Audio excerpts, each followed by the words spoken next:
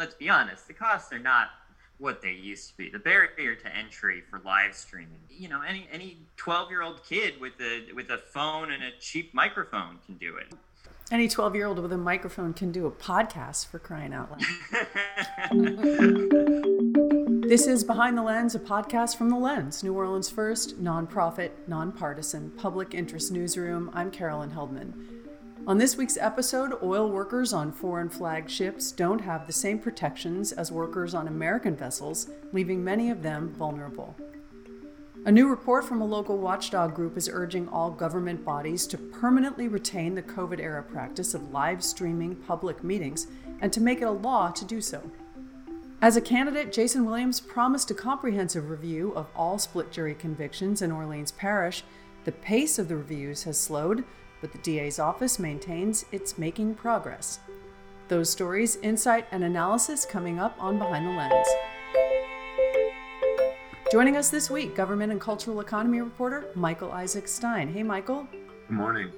Criminal justice reporter Nick Crastle. Hey, Nick. Morning, Carolyn. Sarah Sneath, a reporter for Floodlight, an environmental news collaborative. Hi, Sarah. Hi. And Lens editor Charles Maldonado. Hey, Charles. Morning. Okay, Sarah, we're going to start with you. Oil workers on foreign flag ships are not protected by many of the labor and environmental laws that regulate American vessels. Offshore oil work is, of course, it's really, really dangerous, which is why we have safety regulations that govern American flagged ships. But you've identified what's apparently a widely used loophole for companies. Can you explain what that loophole is?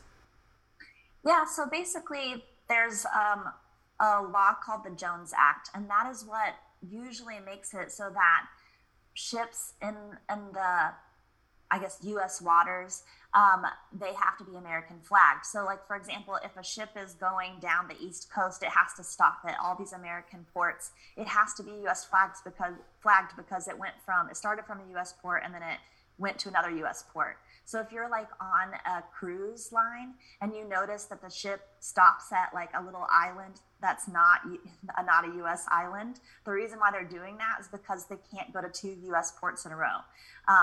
That's because they're not American flagged.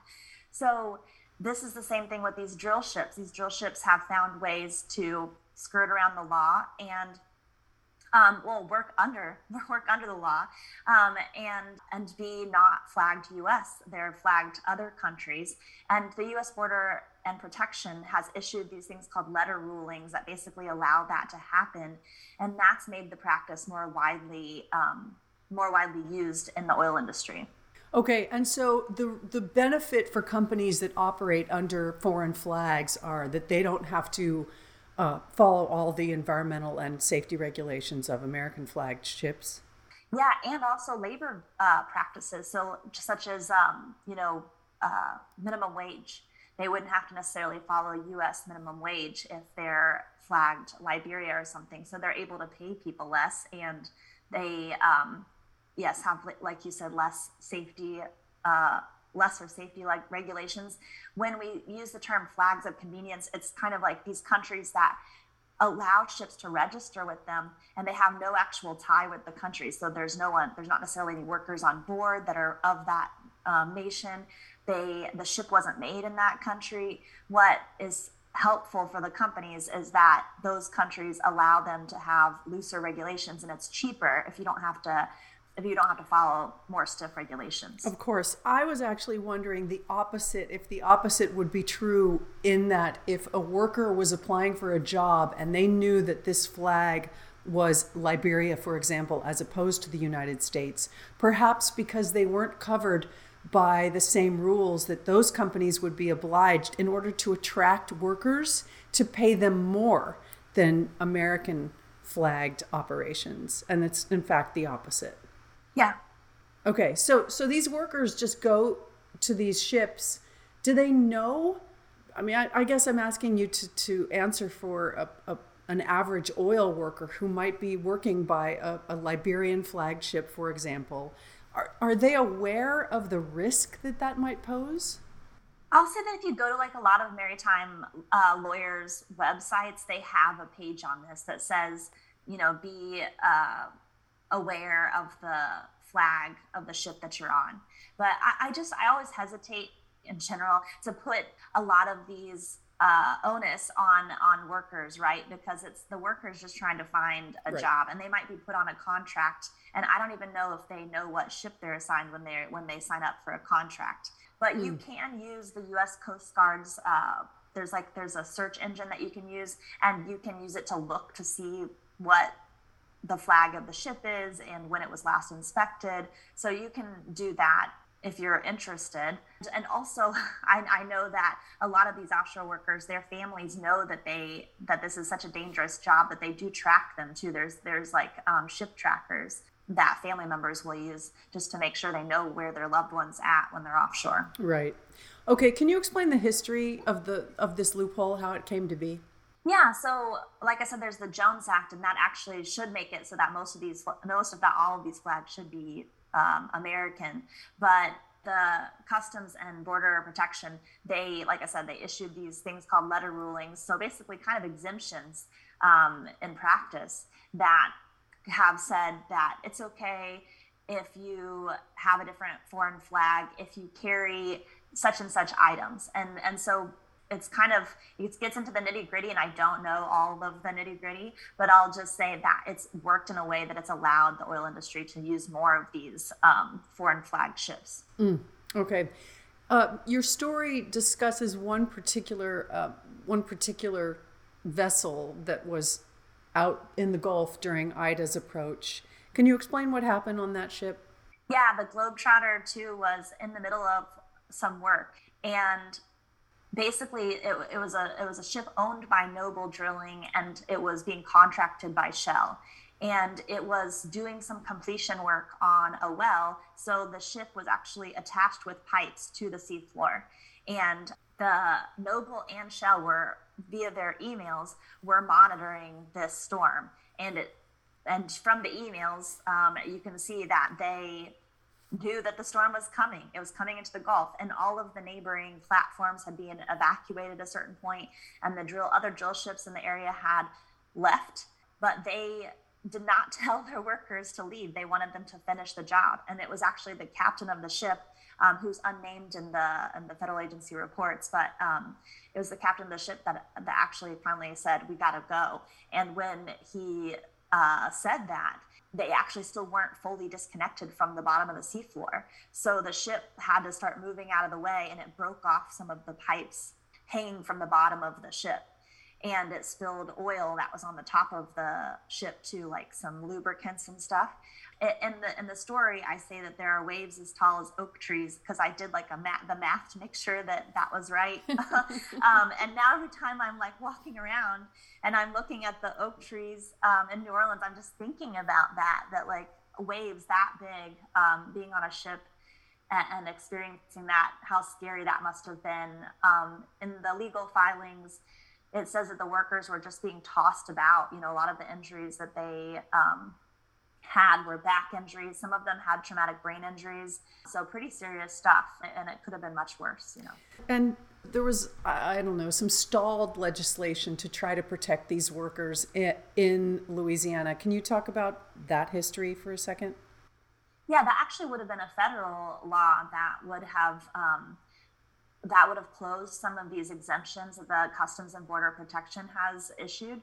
So it would have basically made that more of the ships doing different jobs in the offshore industry have to be American flagged. And that amazingly had support from like Jeff Landry and all these Louisiana lawmakers, even though the oil industry was very against it. But, we have a big shipbuilding industry here in Louisiana, and there's all the workers too that are on those ships. So I think that the lawmakers were looking out for those folks. And yeah, unfortunately, the oil companies pushed back, and the process for rulemaking was just ended, before it moved forward. Right. And another problematic area for this industry is the regulatory agency that oversees the reporting that happens. They apparently are underreporting worker deaths. Can you explain what's happening? Yeah, that kind of is how I got started on this story and a couple of stories I've done previous to this, the Bureau of Safety and Environmental Enforcement, they have a web page that lists like the numbers of fatalities that have happened every year, and also blowouts, the things that could cause a lot of trouble or did cause a lot of trouble. And the fatalities were years behind when I first started bothering them about these numbers. They were like 3 years behind reporting their fatalities. And I had to do a FOIA to get that number of people that they said died offshore by year. And I finally, when I got that, it didn't match what I knew about reported cases of fatalities offshore. And so that's when I started getting into this back and forth with the agency about they don't count offshore workers who die on their way out to a well, for example, or on their way out to a platform. So if you're in a helicopter and the helicopter crashes, they would not count that as a fatality in the offshore work industry. I'm sure that most people like myself don't take a helicopter to work, so that, you're increasing your liability by taking a helicopter to work. So I think there's some question as to why they don't count that, Also, if you're on a platform and let's say you have a heart attack, you might be 100 miles from the nearest hospital, but they're not going to count that as a work-related fatality. They're going to say that's non-work related and not count it in their, records. And that's problematic for the fact that you're that far from the hospital, and shift work, like working on a platform, actually increases the likeliness that you'll have a heart attack. So there's a lot of problems with the way that they count the number of people dying offshore. And they're already much higher, a much more dangerous workplace than an average onshore rig. Yeah, and I just would say that, if the first thing to do to make a place safer would be to actually identify what's unsafe, right? So if you're not even saying what's unsafe because you're not even saying how many people are actually dying and what they're dying from, then it makes it really harder to make it safer. So it's really curious why the safety agency for offshore drilling isn't counting these different ways that people die. And so I had to submit a FOIA to the Coast Guard, and I got their count of offshore worker fatalities and aggregated the two, Bessie's fatality list and the Coast Guard, and I found that Bessie hadn't counted 60% of the people who died offshore. Wow. So pretty crazy and really sad, and really, really sad. I've actually had some of the family members of people who died offshore called me at this point, and tell me that they're really frustrated that the safety agency isn't counting their family members' deaths. Because how do you make the industry safer if you're not even counting the people who died? Right. FOIA, Freedom Information Act, just for those who don't know that. Finally, Sarah, the last question for me is, where does the lawsuit that Globetrotter 2 workers have filed, where's that stand right now? I checked this morning. It looked like they're being settled. The suits are being settled. And that's pretty typical. Most of these offshore worker lawsuits are settled. And it's through these loopholes that I mentioned in the story that the companies make it cheaper. So that way, when the settlements do happen, they make it cheaper for themselves. And these offshore injury lawyers say that basically the companies have made it part of the cost of doing business because the regulations themselves are not such that they're preventing these worker fatalities. But when the fatalities do happen or when the injuries do happen, the companies have to pay less because they have these loopholes, or they try to pay less. Sarah Sneath, a reporter for Floodlight and Environmental News Collaborative. Thank you so much for your time, Sarah. Thanks for having me. You're listening to Behind the Lens. I'm Carolyn Heldman. My guests this week are government and cultural economy reporter Michael Isaac Stein, criminal justice reporter Nick Crestel, Sarah Sneath, a reporter with Floodlight, an Environmental News Collaborative, and Lens editor Charles Maldonado. Hi, I'm Madeline Arufo, and I'm a freelance reporter for The Lens. Our mission is to educate, engage, and empower readers with information and analysis necessary for them to advocate for a more transparent and just governance that is accountable to the public. That takes time, and it takes resources. As a nonprofit, we count on donations to fund our work. Please consider helping us to do this important work by making a tax-deductible donation now at thelendsnola.org/donate. Thank you for your support. Michael, a new report from the Bureau of Governmental Research is urging government bodies to keep live streaming public meetings once the pandemic ends and in-person meetings resume. What happened with live streaming these meetings during COVID? Yeah, so obviously during COVID, in-person meetings had to stop for, the bulk of the last 2 years. That hasn't been happening. And, a lot of government bodies were already live streaming their meetings. So the New Orleans City Council, for example, a lot of city councils, would have already been live streaming. But the city of New Orleans is home to a number of government bodies. I mean, we have things like the Convention Center, and the state body that runs the Superdome.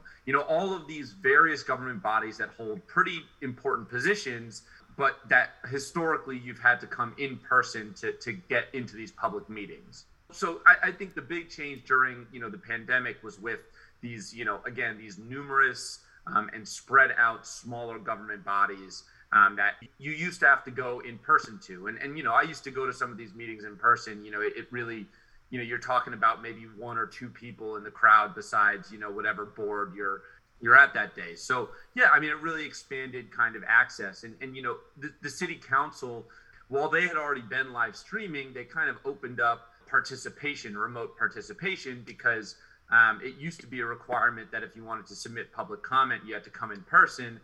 Whereas during the pandemic, people were able to participate online. From a personal point of view, it allowed me to start watching a lot more public meetings and, kind of just have them on in the background, get a feeling for, what all these bodies were doing. For a lot of residents, it allowed them to participate because, these meetings tend to happen between 9 to 5 on weekdays when a lot of people can't attend. So, yeah, I mean, I think, we did see kind of a lot more people participating in some processes than we otherwise would have. Okay, and the Bureau of Governmental Research is saying they want that to continue. Why? Yeah, I mean, so kind of just for the reasons I've outlined, they think it is a significant benefit to getting more civic participation, getting people to, go to these meetings and get to share their input that usually would not. I don't know the exact impetus for this report. I will say that something I've noticed in the last couple of months is that one organization that we have covered in the past, the French Quarter Management District, has already stopped live streaming their meetings. They have resumed in-person meetings and live streams are no longer available. So that to me kind of was the first one that I saw that is kind of reverting to the old ways of doing things. Again, the BGR report is saying, you don't have to do that. And in fact, this live streaming option that you had for the last, 2 years is actually super beneficial. And again, the French Quarter Management District, it's not as important as, something like the city council, but it does control upwards of $2 million in tax proceeds that it puts to law enforcement in the French Quarter. It's an unelected body that controls a lot of money. And, an organization like BGR believes that there should be easy access to see what they're talking about. The report looked at 4 organizations in particular to kind of see what they were planning to do after the pandemic. So they looked at the Convention Center, the Louisiana Stadium and Exposition District, which is the state organization that runs the Superdome and the Smoothie King Center, the Regional Transit Authority, which runs the city's public transportation, and the Southeast Louisiana Flood Protection Authority West. And to give you an idea, I mean, those organizations combined brought in $229 million in 2019. To put that in reference, the city of New Orleans, the entire general fund is roughly $700 million. So all of these various bodies, they're not as big and they don't have as much power as the city of New Orleans itself. But when you combine them, they're controlling a significant amount of money and really, again, their decisions in aggregate are super important. So the BGR is not just saying, hey, this would be great. They're actually agitating or advocating at the state legislature to make it a law. Well, I think that actually you addressed the timing a little earlier. I would guess that the legislature is about to go into its regular spring session, so I would guess that has a lot to do with the timing of this report, is sort of nudging the legislature to get this into state law. Makes sense. Yeah. I think they start by saying, hey, if you're a government body, please go ahead and keep live streaming. But if that doesn't work, we do want the legislature to make sure. And they would basically add new requirements based off of how substantial the responsibilities of a public body is. So if it's a public body that controls, $100,000 in funds to clean up playgrounds or pick up litter or whatever it is, things that don't have kind of that pressing public interest or need for participation, they're suggesting that maybe for those organizations, all that should be required is, an easily accessible online archive of past meetings. However, for other organizations, they're saying that there should be a requirement that they are live streamed and that they maintain, an archive of their meetings online. Because for a lot of these bodies, again, before the pandemic, not only were they live streamed, but if you wanted to get access to a prior meeting, you had to submit a public records request. You had to wait possibly weeks for them to get you an audio recording. A lot of them didn't have video, so that would sometimes I would get an audio recording of a meeting and they'd be making all these references to a chart that I didn't see, so you can't really put the meeting in context. So they're also supporting more video and not just audio here. So those are the changes that they're seeking here. So right now, as Michael was talking about a bit, the four organizations in the report that Michael mentioned, the reason they focused on them is organizations are unelected taxing bodies. And under state law and the open meetings law, under a provision that was passed in 2013 in the legislature, those bodies in particular, unelected taxing bodies, are required to record, archive their meetings. Now, the way they've interpreted that in many cases is audio recording only, and retaining the audio recordings internally, but not proactively publishing them on a website or anything like that. Just making them available to people if they happen to know that they can do a public records request, and which often means waiting several weeks to get the recordings you've requested back. Yeah. And I'll just add one more thing, which is that, just going kind of back to why, BGR would kind of recommend this and why this is kind of important. I mean, I'm paid full time to try and track these meetings and figure out what's going to happen at them and cover them. And even for me, it's a really hard thing to navigate. It's not easy to know, if you're interested in a certain thing, it's hard to know when you should go. We were just talking about it yesterday, but just because you see something on the agenda of a meeting doesn't mean it's actually going to be discussed and voted on. And I see it all the time. People who show up to city council meetings, maybe take a day off work, sit there for 5 hours, only to have the thing deferred. And, again, should that be the only way we allow people to participate in these kind of public discussions, is to come time and time again, hope your item gets raised. What are the objections that some of these small bodies, some of these small public bodies have to continuing the live streaming process, apart from, I would guess, the obvious, which would be the cost? Yeah. The convention center and the RTA have told BGR that they are going to continue live streaming. The Stadium and Exposition District said it hasn't decided yet.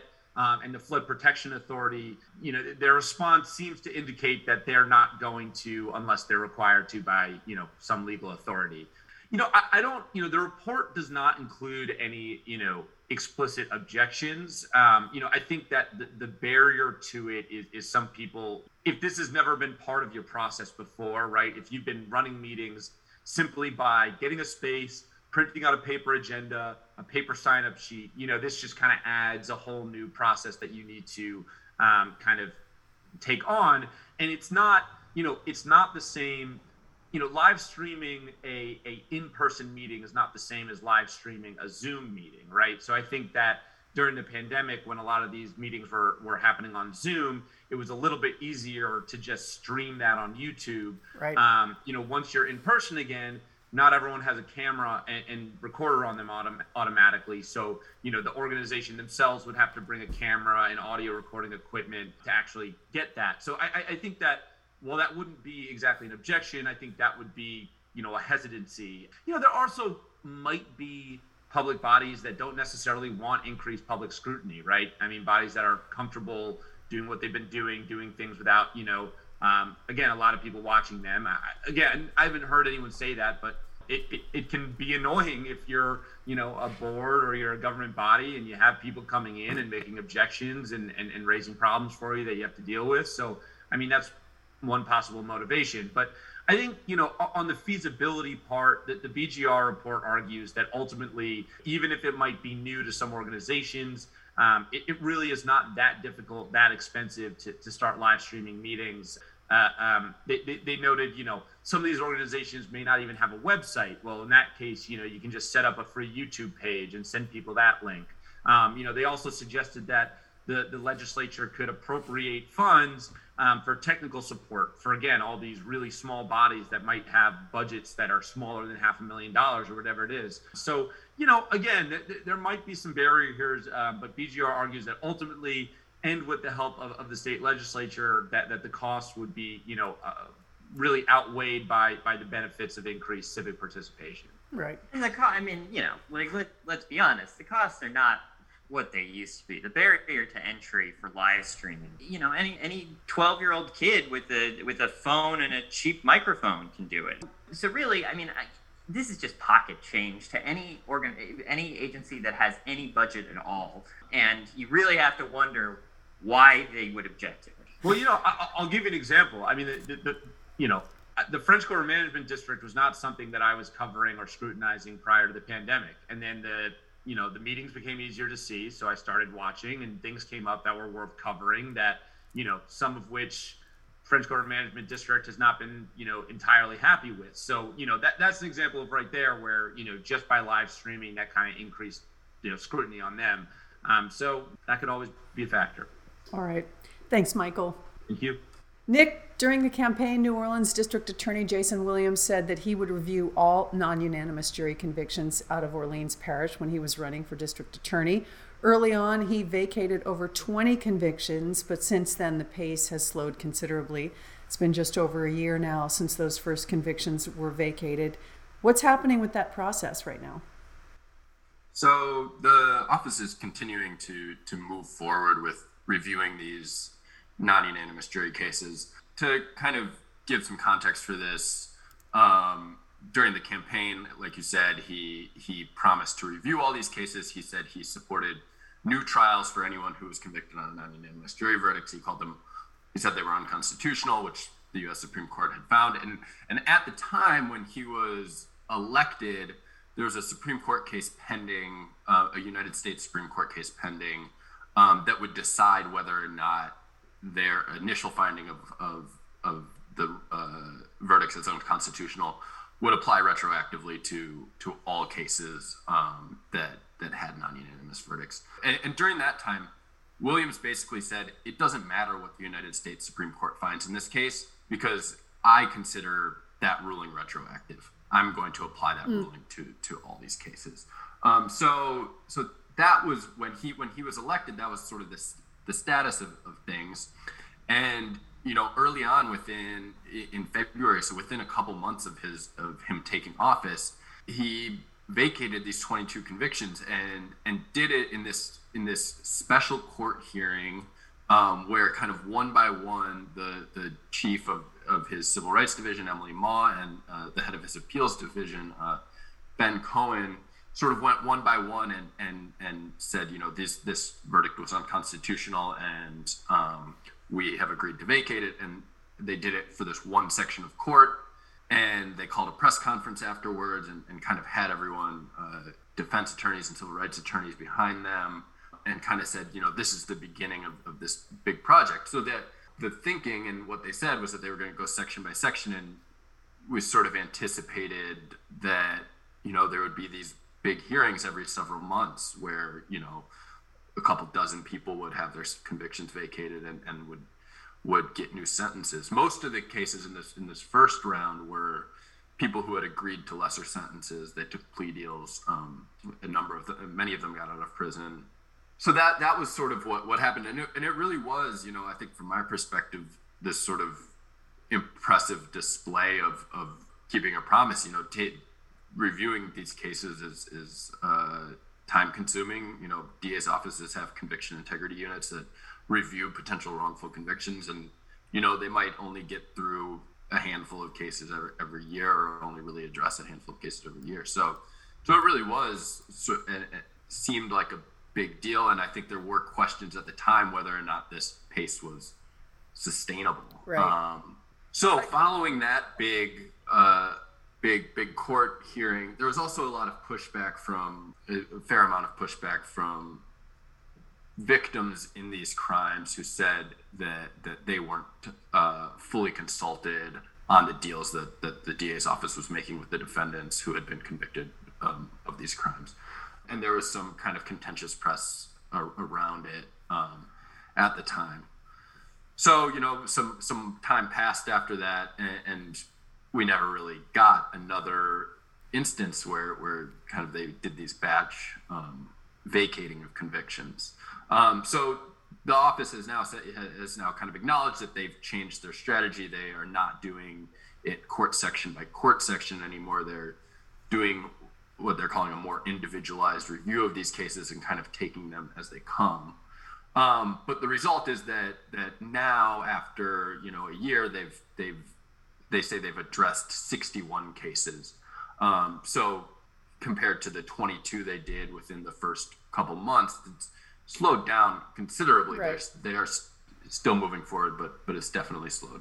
So one of the big concerns to continuing at this pace is, the potential that people in these big batches, some of them might not take deals that are being offered. Just to clarify for people, so there's a couple different buckets of old cases that the Civil Rights Division is looking at.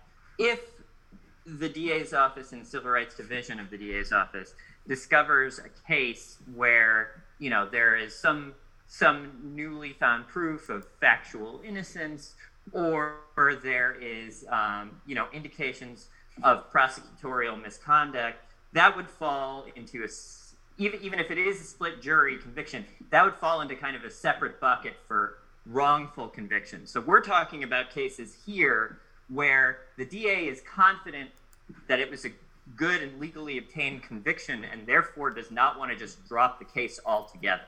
Yeah, I think that's right. I mean, I think, like you said, there's some overlap here. So I think, for the story, I interviewed Emily Ma, who's the chief of the Civil Rights Division, and she basically said that, yeah, there are these cases. I think that those cases where there is also an innocence claim, or also a claim of prosecutorial misconduct or some other civil rights violation in the trial, those are counted in their kind of general count of split jury cases too.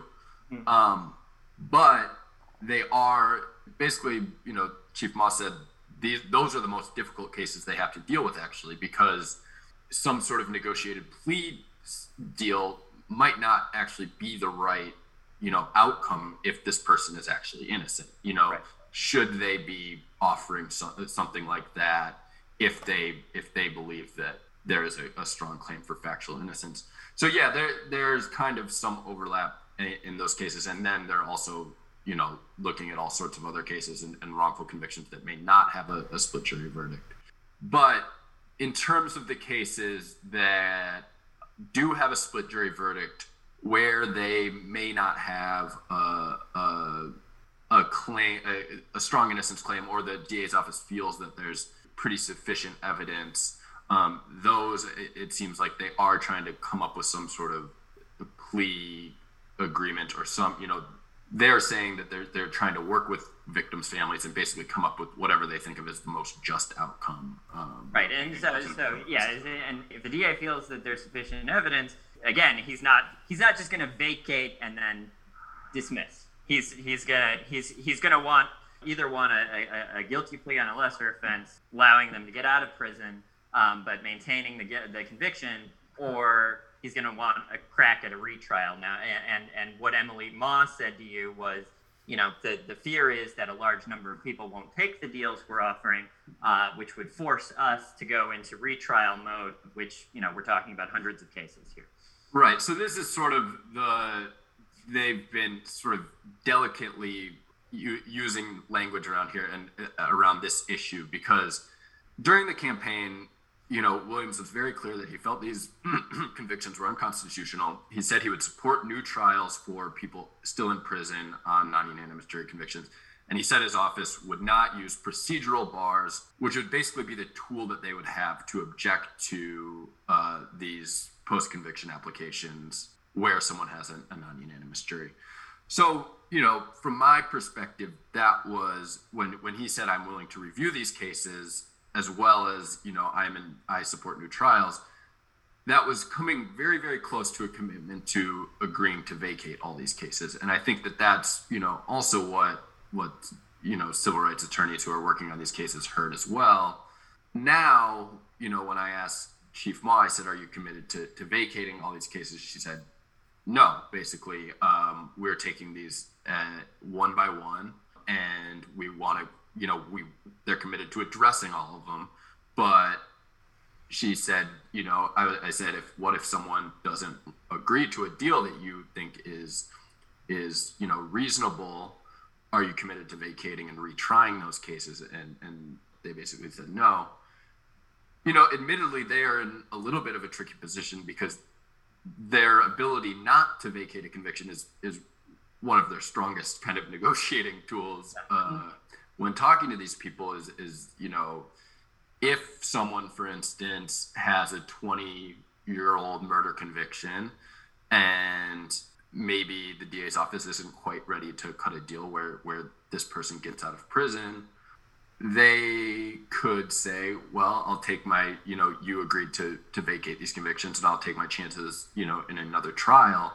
And trying a case that's 20 years old can be a really difficult thing to do with evidence and witnesses and things like that.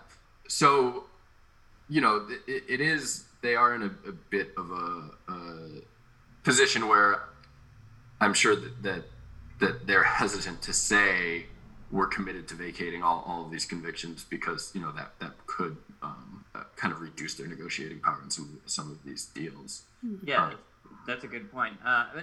So on the one hand, there are these practical issues, and not to mention, and this is something I remember we talked about a year ago, they also have this huge COVID-related backlog, and jury trials have just reopened this week, and they're trying to do sort of a monumental number of trials every week, every day, and not really meeting those ambitious targets for understandable reasons. But on the other hand, this is another situation where what seemed like very specific promises were made, and I think arguably have been rolled back somewhat, including the procedural objection part, right?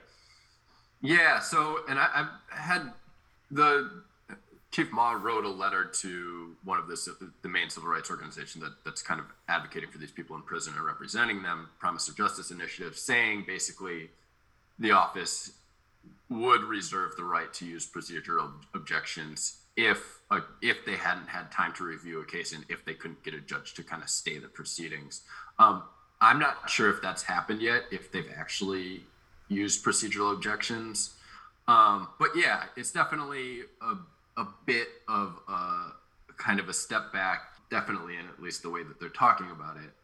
I mean, I should note that kind of the people with PJI and other kind of prisoner advocacy organizations, they're not at the point yet where they're kind of frustrated with Williams' office. They're, I think still believe that they're committed to doing this and still kind of see progress being made in these cases. And compared to what's going on throughout the state with other DA's offices where, there's little or no movement in most of them, I think that they are hesitant to kind of be too critical of what's happening in New Orleans. But yeah, I mean, I think you can see there's some daylight between what was said certainly during the campaign and early on in his tenure and kind of what's going on now. Yeah, but I think you're right to point out PGI's current position on this. I mean, this is the only DA's office that I'm aware of that's made such a commitment to do a comprehensive review of these cases. The only other one that really has said anything about it that I've seen is Caddo Parish, which made a very, it is is reviewing split jury cases, or has been, but didn't make a public commitment to go through all of them or all the ones where people are still in prison, like DA Williams's office did. So that's also something to keep in mind as well. Yeah, that's right. And then the other thing is what PJI is hoping for is that the state legislature or the state Supreme Court will force both Williams and everyone else in the state to vacate these convictions. There's legislation pending at the next legislative session that would do that, and then there's also a state Supreme Court case that will likely decide whether or not that happens. Okay, thanks for the update, Nick. Thank you. All right, you all, welcome back after Carnival. Thanks, Carolyn. Thank you. See you later. This is Behind the Lens, a podcast from The Lens, New Orleans' first nonprofit, nonpartisan public interest newsroom. I'm Carolyn Heldman. Thanks to our guest this week, government and cultural economy reporter Michael Isaac Stein, criminal justice reporter Nick Crestel, and Lens editor Charles Maldonado. And special guest Sarah Sneath, a reporter with Floodlight, an environmental news collaborative. Her story was a collaboration between Floodlight News and HuffPost. Sarah's stories will continue to appear in The Lens as part of a new partnership with Floodlight and the Louisiana Illuminator. You can read all the week's other news and opinions at our website, thelensnola.org. Thanks for listening.